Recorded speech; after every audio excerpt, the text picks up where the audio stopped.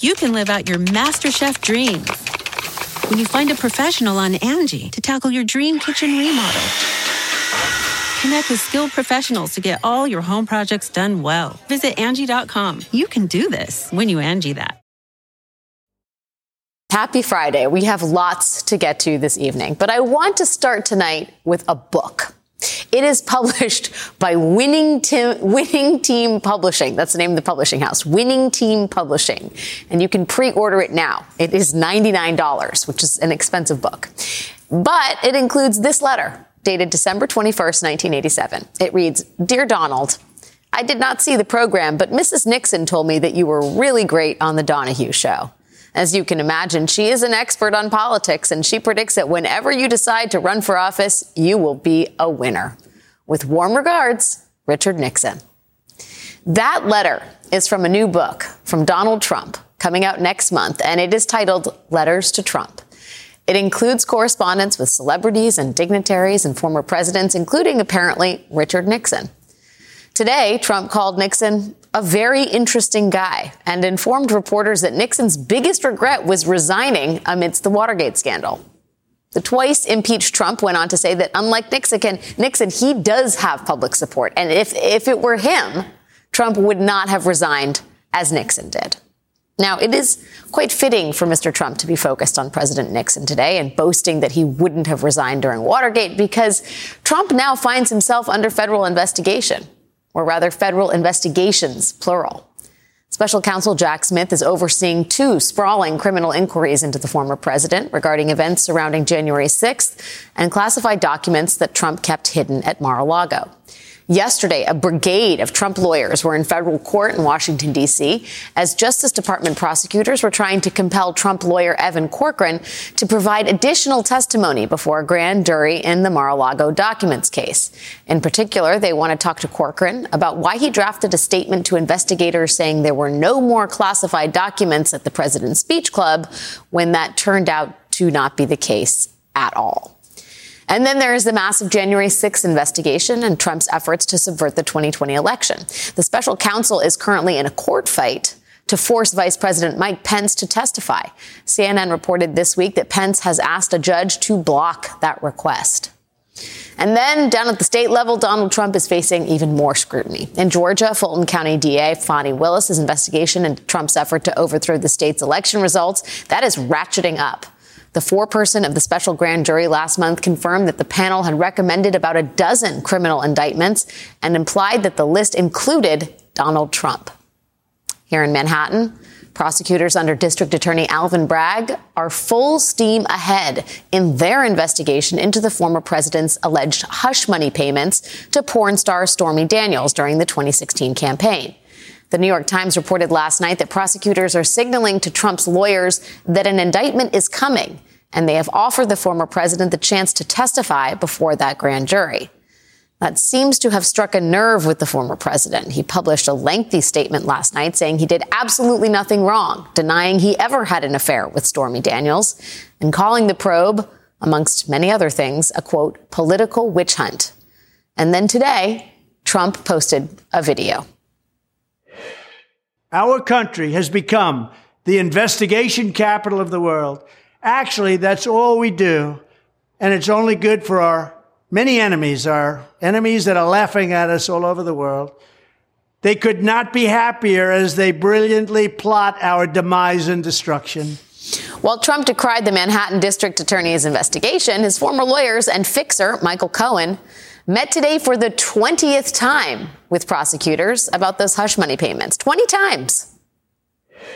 I have to applaud District Attorney Bragg for giving Donald the opportunity to come in and to tell his story. Now, knowing Donald as well as I do, understand that he doesn't tell the truth. It's one thing to turn around and to lie on your untruth social. It's another thing to turn around and lie before a grand jury. So I don't suspect that he's going to be coming.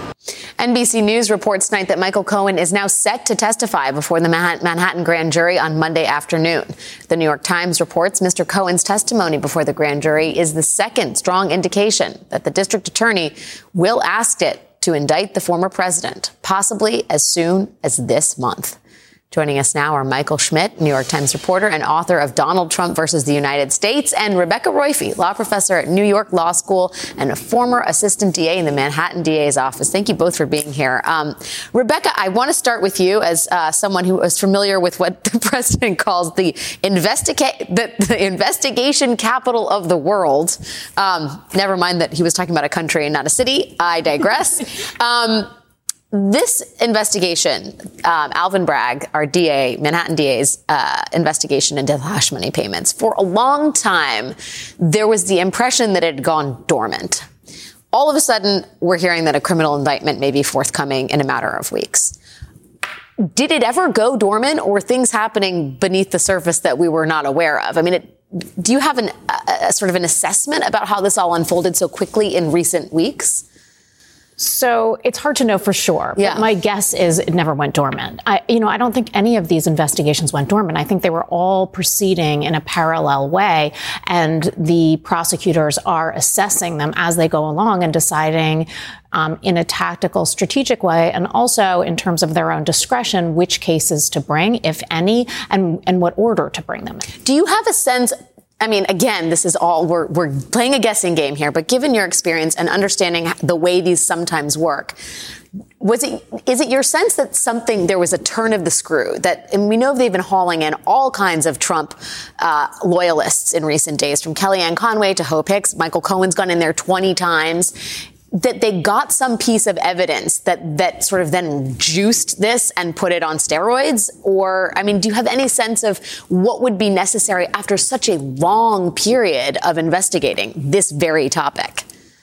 Right. And it's not, I mean, there are some complications in this case. You know, for one, the star witness is a bit problematic. Yeah, and Michael Cohen. Right? And the second one is it's legally not the simplest case. But that said, the facts are not wholly so intricate. So you're right. The fact that they've been investigating it for so long and then, at this point, suddenly, it seems, to be coming to a quick end. So I don't really know. It could be that they have some testimony or something that more clearly ties him to this case than they had before. I mean, that's entirely possible. Or they just decided that these pieces fit together, that the puzzle pieces fit together in a way that before they hadn't really assessed. Michael, go back if you could to the year 2016, actually 2018, when all of this was unfolding in the national media. And I wonder, when you read the names Kellyanne Conway and to some degree Hope Hicks, we'll set Michael Cohen aside for the moment. When you read that they were going into the DA's office to talk to prosecutors, what was your thought in terms of the information they might be able to provide vis-a-vis the Stormy Daniels hush money payments?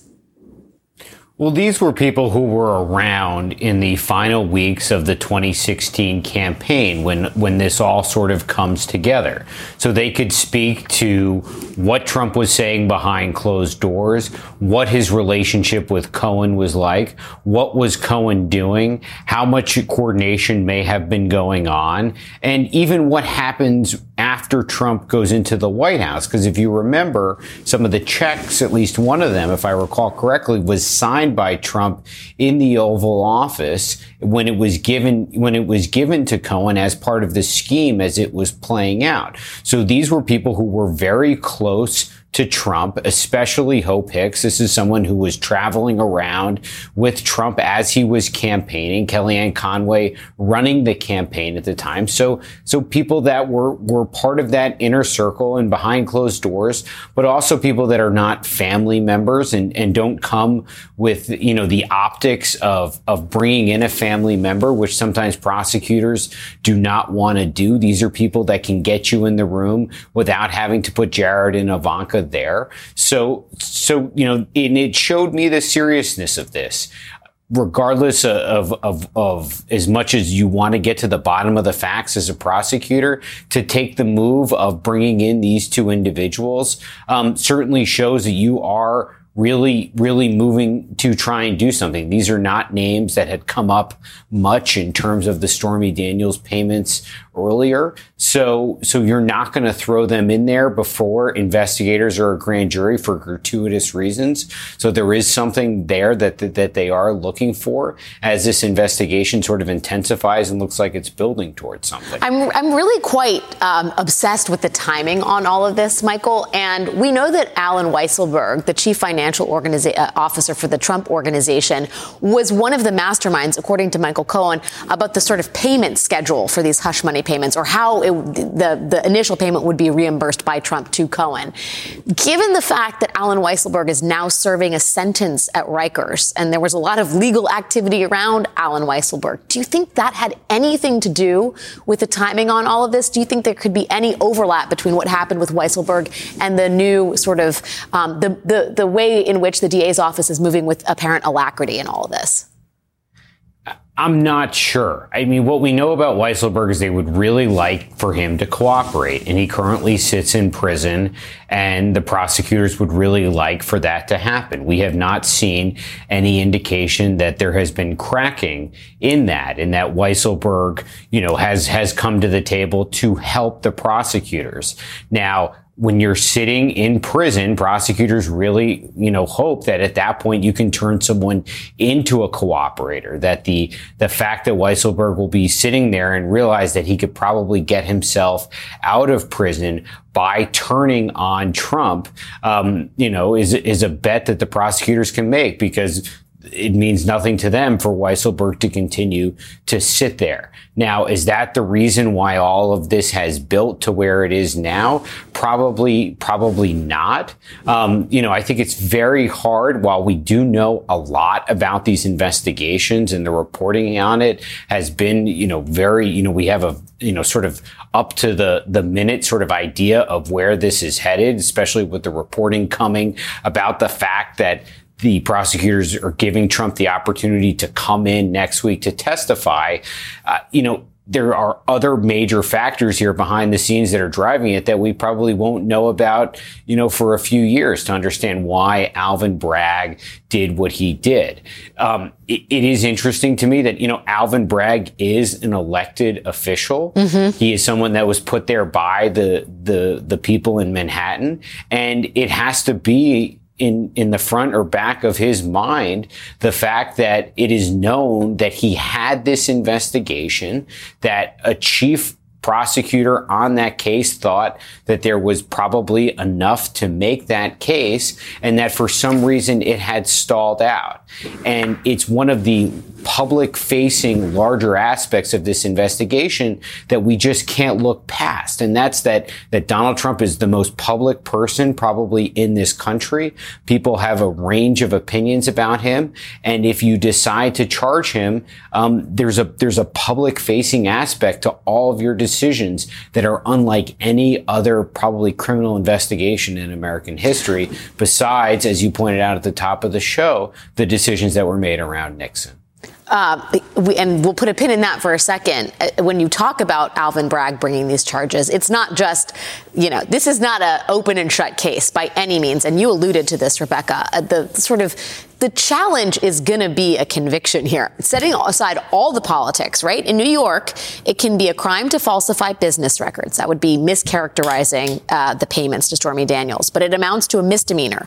To elevate it to a felony, the prosecutors would need to show that Mr. Trump's intent to defraud included an intent to commit or conceal a crime. In this case, we would expect that second crime to be campaign finance violations, right? That is the most obvious one, and it is a little bit difficult to prove. I mean, first of all, it is not it is untested in courts. But second of all, you have to show that the reason why they disguised these payments to Michael Cohen as legal fees when they were, in fact, these payments was to cover up the fact that they were a donation to the campaign.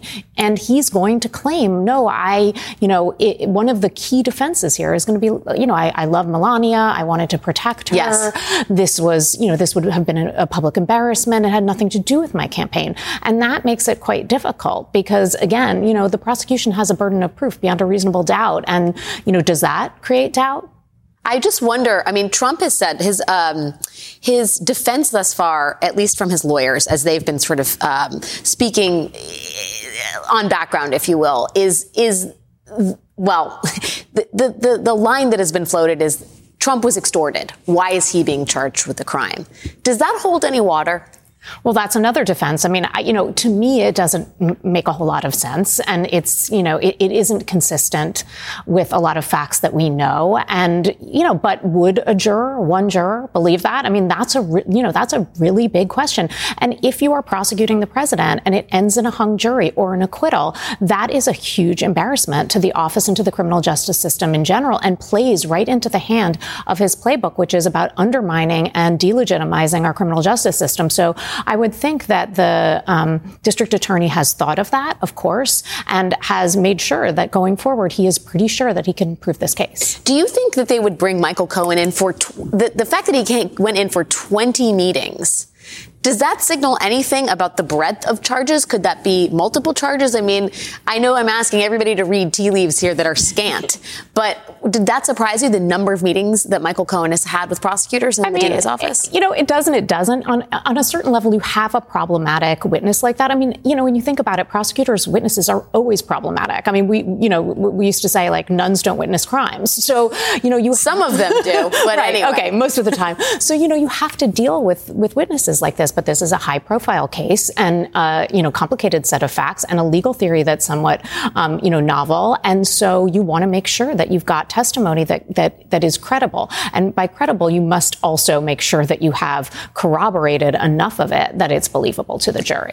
Michael, I just wonder, if this is the first indictment against a former president, a history-making move on the part of the district attorney, Alvin Bragg, it is almost certain that there are other indictments to follow, at least one. The signs very much point to Fani Willis coming forward with a criminal indictment down in the Fulton County probe. We don't know what the special counsel is going to do. Those could be more indictments. What is your expectation about the ways in which Trump can respond to this, and whether or not some people in his party may use this as a moment to rally around the Trump flag instead of, distancing themselves from the former president? Well, Trump, probably more so than anyone certainly that I've seen in my career, has been able to take investigations and weaponize them in ways to benefit himself and rally support.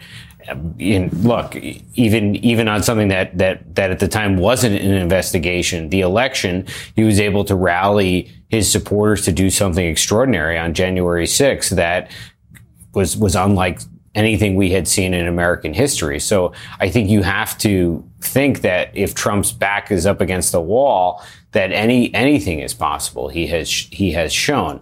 I think as part of the larger public-facing part of this investigation, I think that what Alvin Bragg will have an obstacle and will have to show is that he's taking a decision that has never been taken against a former president. And even in New York, where he's likely to face a jury pool that is not going to look favorably upon Donald Trump, I still think he'll have to show to that jury and even to the public that there is good reason for taking this decision, and that this is a major, that there was a major crime that happened here. This was not a foot fault. This was not ticky tack. This was a major thing, and because of that, I am taking this major decision that has never been taken before to charge a former president. And even in New York, where there are not a lot of Donald Trump fans, I still think the jury will sort of look at this and say, like, okay, like, is this really something that a case that would have been brought if it wasn't Donald Trump? Would it have been brought against a run-of-the-mill politician? And is there good reason there to take that? I understand the major tenet in the United States, the idea that we're all treated equally under the law. And I think prosecutors aim for that and the public expects that. But when it comes to a former president of the United States, I think that a jury is going to look and say, okay, is this really something that was worth doing? Because the implications of it can really reverberate around the country. This is not just a regular person that they would be charging. Indeed, it is not. There is the court and the court of public opinion. Michael Schmidt and Rebecca Roiphe, thank you both for joining me tonight. And while we all await the Manhattan DA's next move, my colleague, the Reverend Al Sharpton, will be talking to the man himself. Manhattan DA Alvin Bragg will be his guest on Politics Nation tomorrow at 5 p.m. Eastern, right here on MSNBC. But we have a lot more to cover on this program tonight, like new reporting about one of the sources of the big lie that should never have seen the light of day, but managed to make it onto a major cable news network. Plus, Florida Governor Ron DeSantis took his war on woke to the state of Iowa today. What that could mean is next.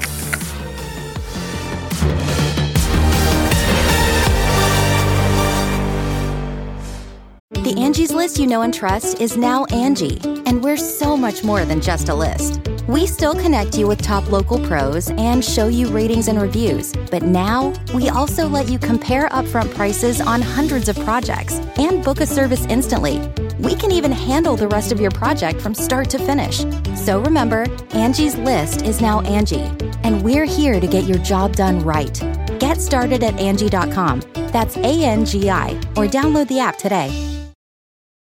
Shopify is the global commerce platform that helps you sell at every stage of your business. With the internet's best converting checkout, 36% better on average compared to other leading commerce platforms, Shopify helps you turn browsers into buyers. In fact, Shopify powers 10% of all e-commerce in the U.S. Sign up for a $1 per month trial period at shopify.com/podcastfree. All lowercase, shopify.com/podcastfree, shopify.com/podcastfree.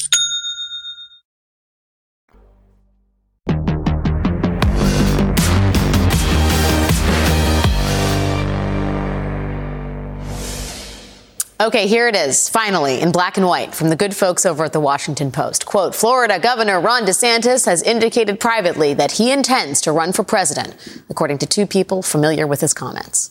According to the Post, Ron DeSantis is planning on running for president. That is a legitimate scoop for the Washington Post, but it is not exactly surprising. While Governor DeSantis still hasn't declared he is a Republican presidential candidate, he is doing pretty much everything you might expect a Republican presidential candidate to do. Just today, the Florida governor gave a speech in the early caucus state of Iowa, where he focused on his number one policy issue, calling all the stuff he doesn't like woke. We will never, ever surrender to the woke mob. We will fight the woke in the legislature. We will fight the woke in education. We will fight the woke in the businesses. These companies, woke companies, they're indulging in woke activism. We don't subcontract out leadership to a woke company based in California. Woke ideology has infected so many institutions. I think it's all because of the woke mind virus. We're even going to provide protections against woke banking. Our state is where woke goes to die. That is the sort of thing we have come to expect from Governor DeSantis these days, a noun, a verb, and the woke mob is coming for your children. What was less expected today was this veiled shot DeSantis took at former President Donald Trump.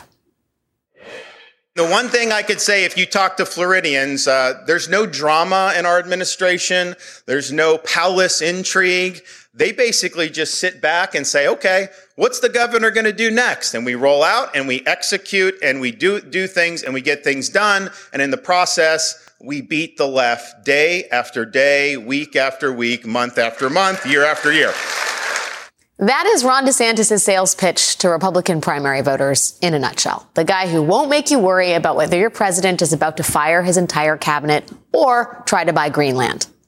The problem for Governor DeSantis is no matter how much he may want to, he cannot escape Donald Trump's drama vortex. Today, the former president lashed out at his would-be rival with a special message for Iowa's rural farm community. Here it is. No other president was as pro-farmer as me. Tell that to Ron DeSanctimonious when he shows up to your door, hat in hand. Tell him to go home. But as the Trump and DeSantis rivalry heats up, so do the former president's legal woes. Tonight, just before we got on the air, the Washington Post's Ashley Parker published this new report detailing how Republicans have grown uneasy about the threat posed by Trump's legal drama and are searching for an alternative. Kevin Madden, a former senior advisor to Mitt Romney's campaign, tells the Post, the theory that Trump defined and validated throughout his political career has been the Fifth Avenue Republican theory, which is that he could do anything. He could shoot anybody on Fifth Avenue and they would stick with him. That is going to be put to the test. But so far, It has proven to be an enduring principle.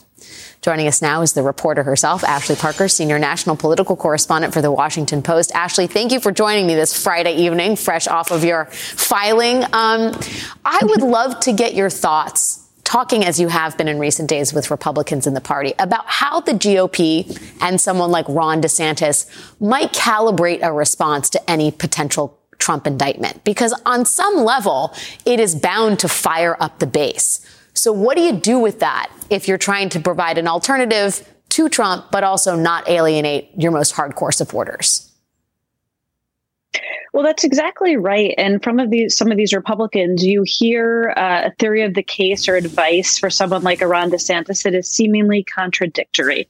It's that something like a potential indictment would make a certain section of the Republican base and Trump loyalists more likely to support him because they would then feel, because he has couched it this way, that an attack on him or an indictment of him is an attack on them, the Trump supporter. So you certainly can't seem to be seen as gleefully indulging in something like that, from your 2024 Republican rival. But at the same time, they also say that if you want to beat former President Donald Trump in a Republican primary, you are going to have to go directly at him and take him on and take the mantle from him. It can't be like 2016, where it's a crowded field, which as of now, it could still shape up to be, and where everyone sort of thought Trump would self-destruct.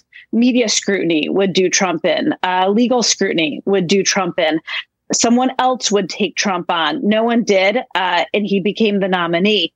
And so, again, someone like DeSantis can't go after him for these legal investigations necessarily, but he is going to have to do at some point more than what you outlined at the beginning of this segment, which are these veiled threats. What Republican voters like about Trump is that he's a fighter. And at some point, DeSantis or another Republican hopeful is going to have to fight Trump for that primary nomination. Yeah, it sounds like there needs to be some kind of blood sport. I mean, and by the way, to your point, Ashley, Trump is framing this as a sort of, it needs to be a vanquishing fight if it comes to that. I want to play some sound from him at CPAC, where it's just in no uncertain terms, Trump is positioning himself as a warrior. Let's listen to him. In 2016, I declared, I am your voice. Today I add, I am your warrior, I am your justice, and for those who have been wronged and betrayed, I am your retribution, I am your retribution. I am your warrior, I am your justice, I am your voice, I am your retribution. I mean, it seems like Ron DeSantis is going to have to put on his gloves if he's going to take down Donald Trump. And I guess the question is, Ashley, the Trump campaign has been trying to frame Ron DeSantis as an establishment Republican who spent his time in Congress trying to defund or trying to gut Social Security and Medicare and Medicaid. And he's not really a fighter. Does the DeSantis team know what they need to do here? Is there any inclination to get in the ring? Well, so far, again, what DeSantis has done is sort of say, for lack of a better term, scoreboard, right? He hasn't taken on Trump directly, but he has sort of very clearly said, look, I did what Trump, without naming Trump, what he could not do. I won. Look at my margin in Florida. Look at some of those counties in Florida like Miami-Dade that I won, and by how much, where Hillary Clinton beat Donald Trump in 2016.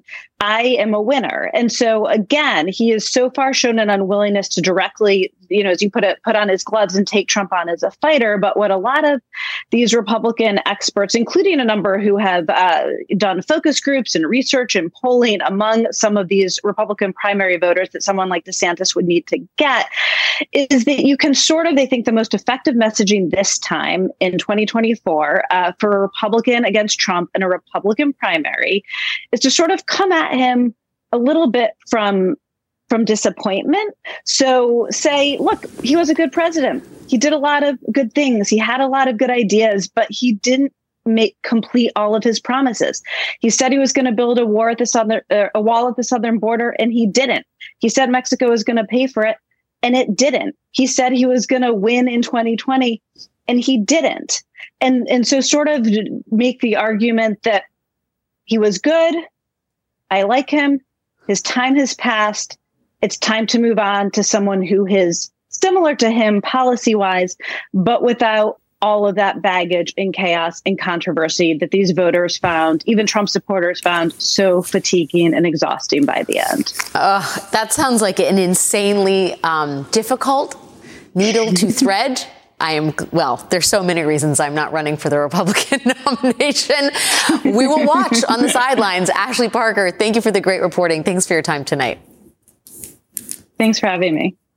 We have still more to get to this evening, including what exactly has been happening in Congress with Republicans running the tables. Plus, when Trump lawyer Sidney Powell went on Fox News to accuse a voting machine company of stealing the 2020 election, it sounded bonkers.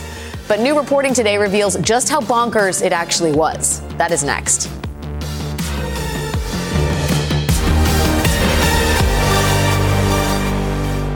The Angie's List you know and trust is now Angie, and we're so much more than just a list. We still connect you with top local pros and show you ratings and reviews, but now we also let you compare upfront prices on hundreds of projects and book a service instantly.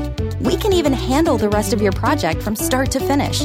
So remember, Angie's List is now Angie, and we're here to get your job done right. Get started at Angie.com. That's ANGI, or download the app today.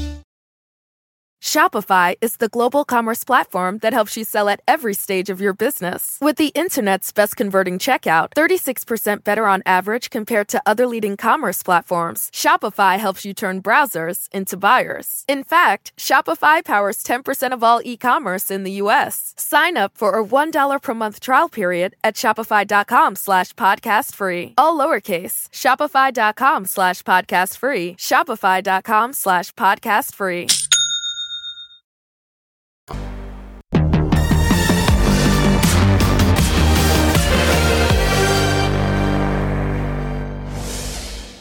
Quote, "The wind tells me I'm a ghost." One of the major revelations that has come out of the billion-dollar defamation lawsuit between the Dominion Voting Systems and Fox News is that the basis for some of Trump lawyer Sidney Powell's election fraud claims was one email from a woman who believed she talked to, quote, the wind. Politics reporter Will Sommer of the Daily Beast tracked down that woman who sent the wind email and got an interview. And as this woman puts it, yeah, I'm crazy like a fox.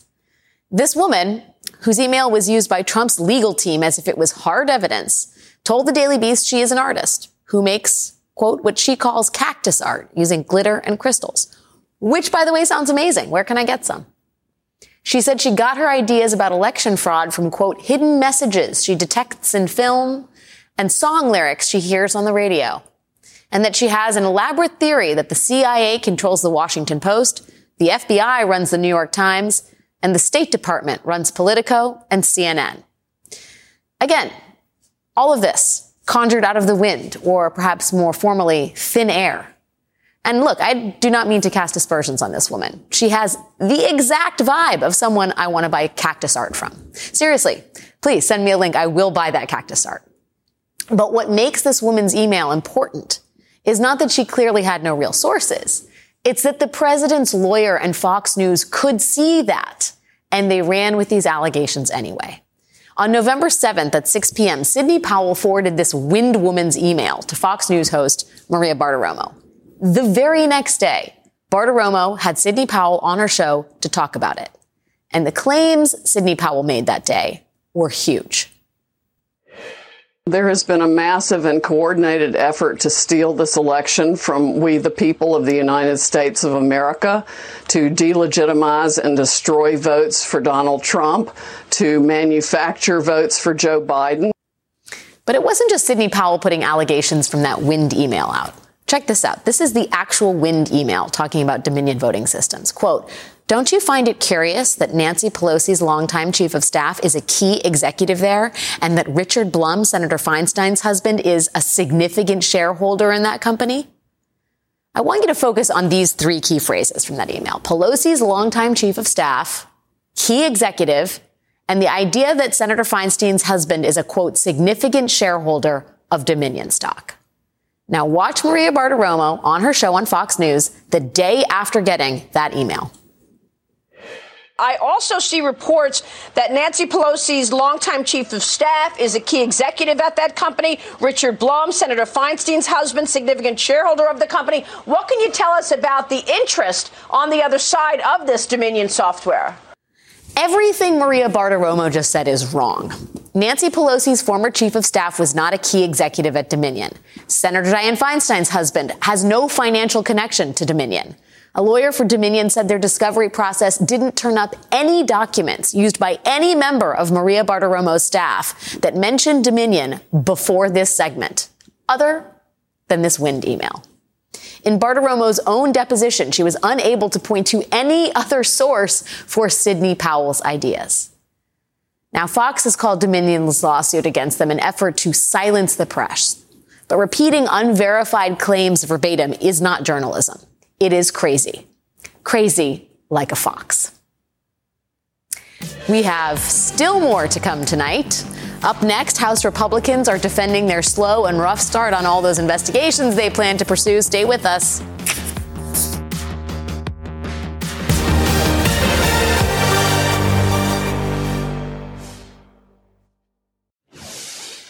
Republicans have been quite busy taking full advantage of their investigative power in the House in the short time since winning the majority. Just this week, the Oversight Committee held 7 hearings on topics ranging from the origins of COVID-19 to the migrant crisis at the Mexico border.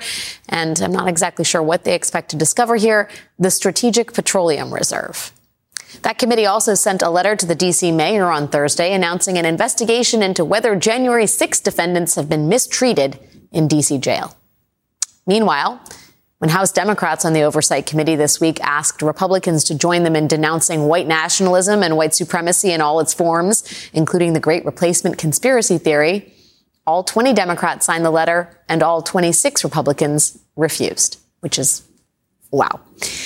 And today, one day after President Joe Biden unveiled his 2024 budget plan, members of the Freedom Caucus announced that they will only agree to a budget that slashes $131 billion from current spending levels. And those cuts cannot include defense spending or entitlement programs and no tax increases, which is some real tough math. Instead, the Freedom Caucus is eyeing cuts to student debt relief and COVID and climate change funding and adding work requirements to Medicaid. This all comes as the House Weaponization Committee has hit a rough patch. This week, we learned from the Washington Post that Congressman Jim Jordan is facing criticism from the right over his lackluster performance thus far. The Post reports, quote, critics say the committee has been too slow to staff up, insufficiently aggressive in issuing subpoenas for interviews and testimony, and lacking in substance. Jordan defended his committee's work to the Post and pointed to the number of subpoenas it has issued. But his colleague on the Judiciary Committee, Congressman Eric Swalwell, had some choice words about Congressman Jordan, asking anyone to comply with a subpoena. So we're going to haul witnesses in here today and claim that they did not comply with subpoenas or requests. And that request is so rich because it's coming from a chairman who himself did not comply with the January 6 committee's request. So May 31, you see a letter sent to then Representative Jordan asking that he honor his subpoena. He was asked over and over and over, you were a witness to a crime. You were a witness to the greatest crime ever committed with the most criminals ever indicted in America. Will you help your country? Will you comply with that subpoena? No compliance. Crickets. Absolute defiance of the subpoena. Joining us now is Democratic Congressman Eric Swalwell of California. He is, of course, a member of the House Judiciary Committee. Congressman Swalwell, thank you for being here, and thank you for using the term crickets in an actual House testimony. I do have to ask you, and this is not a rhetorical question, do you think that Jim Jordan understands the hypocrisy here to issue these subpoenas when he himself did not comply with the subpoena and be outraged about the lack of people showing up for his subpoenas? Not at all. It is completely lost on him, Alex. And in fact, the Department of Justice showed up and they were willing to do what he was not willing to do. And they raised their right hand, gave testimony, cooperated. It wasn't so hard. And he, though, still remains out of compliance and not willing to honor his oath and give testimony about a crime that he witnessed. It's as if It's as if it's like they don't, it's honestly like a party-wide case of amnesia about what has been happening and their own behavior in Congress over the last several years. I would ask you, as parts of the party want to relitigate January 6th, when Marjorie Taylor Greene and Jim Comer are going to D.C. jail and talking about the January 6th plaintiffs somehow getting a raw deal and otherwise looking to investigate the investigators on the January 6th committee. How do Democrats see this attempt to relitigate a dark, dark day in our nation's history? I mean, I understand that the truth is important, but it also seems like politically very problematic for the GOP to keep bringing up January 6th. Is it a gift to Democrats in a way? It's entirely for one person, right? They recognize and believe that Donald Trump is the leader of their party, will likely be the candidate for president. And they were walloped in the midterms because voters chose competency over chaos. And so they have to rewrite January 6th. Otherwise, the voters will keep rejecting them. Now, they don't realize that the voters are never going to buy this. But by going into the majority, Alex, they have formed the largest law firm in Washington, D.C., and they have one client, and that's Donald Trump. But it's not going to work. I promise you it'll continue to be rejected. And as Donald Trump, becomes closer and closer to being their nominee, they will have to, again, bring themselves closer and closer to supporting Donald Trump. And so it's no pathway to victory for them. And the best thing we can do is to just remind voters what we delivered on healthcare, on gun safety, on infrastructure, on climate when we were in the majority, and contrast that with the chaos we're seeing now. And that's the case for putting us back into the majority next November. I mean, and I agree that this is for the audience of one Trump, but it does strike me that some of these Republicans, like Jim Jordan and Marjorie Taylor Greene, may legitimately believe that it was an inside job on January 6th, that they really are trying to get to the bottom of something. And I just wonder, do you have any sense that there are any conversations happening within the Republican conference to disabuse them of these notions? No. And the reason is because, the majority is so thin that Kevin McCarthy may be the speaker in title, but Marjorie Taylor Greene has the job. She's doing the job, and he can't do anything outside of what she wants to do. It's part of a corrupt bargain that he struck to be speaker. He's on a reoccurring payment plan where he has to continue to deliver for Marjorie Taylor Greene and others. So he put her, who rooted for the rioters on January 6th, on the Homeland Security Committee. We're harboring a wanted international criminal in George Santos because you can't lose that vote. He gave the 40,000 hours of sensitive security footage to Tucker Carlson because, again, that was a part of the promise. And so these payments will continue, and they'll never have an honest conversation with themselves about what American people really want or need, because this is just about Kevin McCarthy staying in power and being a vessel state as a conference to the MAGA nation. I guess I wonder, it would be one thing if it was just all about Republican infighting and Kevin McCarthy and his speakership dramas, and we could leave it at that. But the fact of the matter is, Congress does have to do some things. And I think most urgently about the debt ceiling. And the list of demands coming from the Freedom Caucus is, and this is a technical term, bonkers.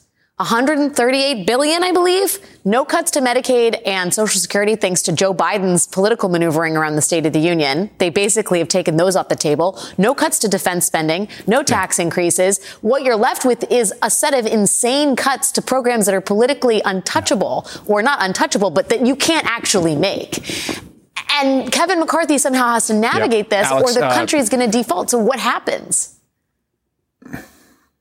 If they weren't serious before, I hope they're serious now, because today the 19th largest bank in the United States just collapsed and hundreds of thousands of people are not getting a paycheck. So it's time to get serious. And that means paying America's bills and not screwing around with the debt ceiling to achieve something politically that you couldn't otherwise achieve. It means keeping the government open in the fall. And again, not using a government shutdown to get something you couldn't otherwise get.